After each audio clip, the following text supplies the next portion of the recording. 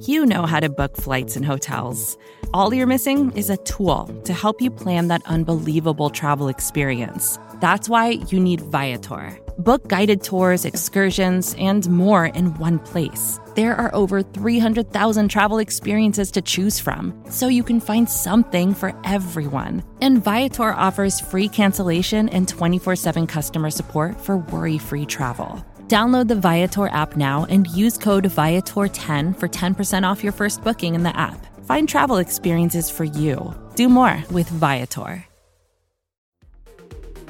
The following segment is from Monday, Football Monday on the SB Nation NFL Show, where we're discussing your favorite team. Subscribe to the SB Nation NFL Show to make sure you don't miss conversations like this one. Pete and I are in joyous moods, not because it is the holiday season, not because the Dallas Cowboys and Kansas City Chiefs were victorious on primetime this week, but Pete, because where we start first, the Detroit Lions. And everybody get your hands up from the 313 because they are 1-10-1.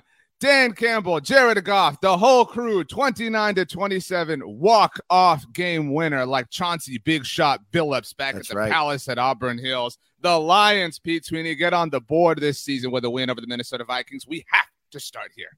Yeah, palms are sweaty, mom spaghetti. Congratulations to the Lions on a big win. I didn't think it was going to happen. I thought it was going to be another one of those Dan Campbell situations where he made the wrong move going for it on fourth down. I was thinking about you when they decide to go for it on fourth down. We have a contentious subject with one game to get to that I think we'll argue on, but go ahead. From their own territory. And what a onion-filled move to go for it. Does not work out. Looks like they blew it. The Vikings were going to snicker away and manage the win. Did anyone who watches football for any amount of time in America think that Jared Goff was capable of that throw? No. The answer is no. And so what an improbable victory. So I think where the Lions deserve a little bit of credit, a little bit more than maybe you're willing to give them, is they almost beat Minnesota last time. And remember, there was the crazy, again, incidentally, we will get into this with Rachel's Baltimore Ravens. But they went for two at the very end. The Lions did to go for the win. Again, in their initial meeting with the Vikings, they got it. And then Kirk Cousins was able to go down and score, get the game-winning field goal. And there just wasn't, there wasn't the time for that. This was literally a walk-off situation. Right. Jared Goff, not the world's best passer. We know that, but 25 of 41, 296 yards, 3 touchdowns, again, including the game winner. Kirk Cousins, on the other hand, Pete Sweeney, 30 of 40, 340 yards, 2 touchdowns, no interceptions, a passer rating of 116.7. Your boy Kirk. Here's the thing, I can't wait to hear the Oddcast this week and hear them talk about it if they're still doing that thing. But BLG immediately slacked Stats and I and said, what happened to Kirk Cousins? Here's the thing. I actually feel really bad for Kirk. What's he supposed to do? The fact that Minnesota let Detroit just go all the way downfield, score this game-winning touchdown. How is this on Kirk Cousins?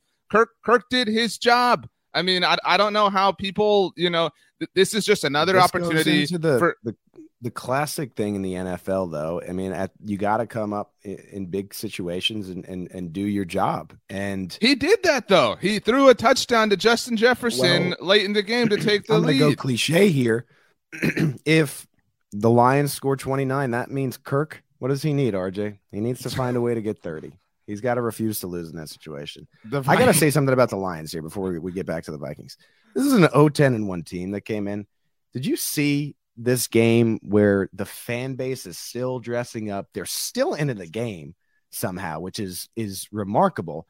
And to Dan Campbell's credit, and I love to make fun of Dan Campbell. It has become one of my favorite pastimes on this show.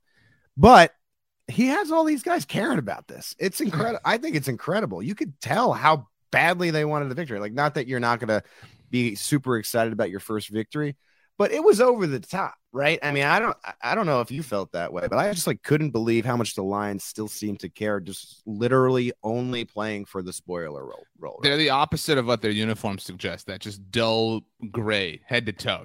Got Lions, seriously, you got a remarkable shade of blue you're working with here. Why are you drowning yourself in gray?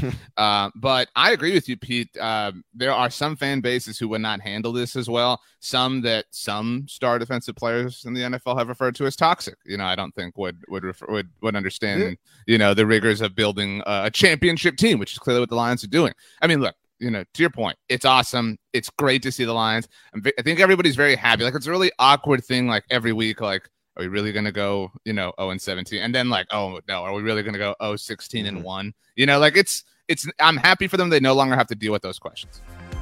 You can hear the rest of this conversation by subscribing to the SB Nation NFL show wherever you get your podcasts.